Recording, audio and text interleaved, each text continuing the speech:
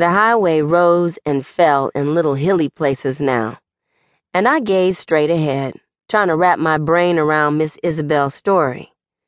She sat quietly, as though she was still remembering.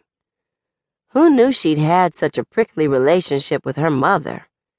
Before, I'd have pegged her as a typical sheltered white girl, spoon-fed the idea she could do whatever she wanted from birth, then choosing marriage and family.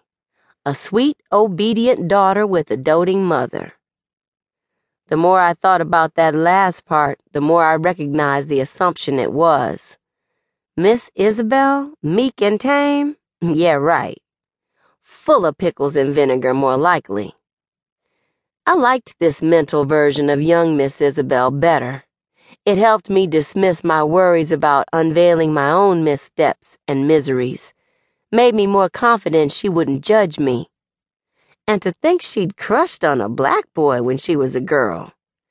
I wasn't sure what to make of that, but if anyone had found out, I bet it was one fine mess. In my head, Robert was beginning to resemble Teague as I pictured him in his younger days. If that was the case, I certainly didn't blame her for falling for him. My mama, I said, interrupting my own thoughts, she didn't care what kind of snags I got into as long as I wasn't making things too hard on her. That is, as long as she didn't have to solve any problems for me or spend any money to get me out of trouble. Oh, and as long as I didn't interfere with her boyfriends. I guess Mama thought one of those men would be her ticket to a better life. Too bad her choice of men hadn't really worked out. Forefingers pointing back at me, of course. But at least I paid my own way, no matter what. No matter how long or how much I allowed a man to mooch off me, I kept things under control. At least the things that mattered. My kids had decent clothes and full bellies, always. They could sign up for most of the extracurricular activities they wanted to. Our house wasn't fancy, but nice enough, clean and neat, so they could bring their friends inside whenever they wanted. I encouraged that, in fact. I wanted to know what kind of kids they hung out with and how they behaved around their peers. What made her happy then, your mother? Asked Miss Isabel. Mama? She was happy when she had a man, and twice as happy when I found somewhere else to be when they came around. She loved me, I know she did, but back then, she preferred not having to deal with me more than necessary. I think she regrets it now. She complains I work too much, gripes about how the kids don't spend any time with her. A smile crossed my face.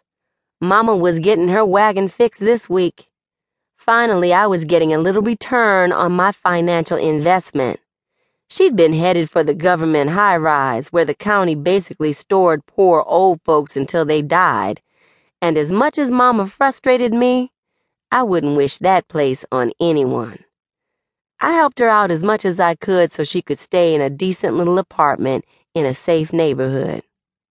Now, Miss Isabel's mother, she sounded more hands-on than was strictly good sense.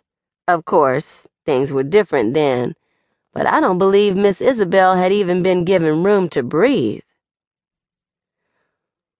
We'd left the rain in East Texas. Up ahead was a sign for a rest area, and the iced tea I'd downed every time Susan Willis stopped by to refill my glass at the pit had come back to haunt me. If there was one thing Arkansas did well, it was public rest stops. Obviously, the state spent all their money on those instead of the roads. As Miss Isabel and I approached the building, waves of nostalgia surprised me. Yes, it was a public restroom, but it was constructed of the same rustic, pine-saw-smelling materials as the buildings at the government-funded summer camp I'd attended as a kid. I'd been glad to get away from home.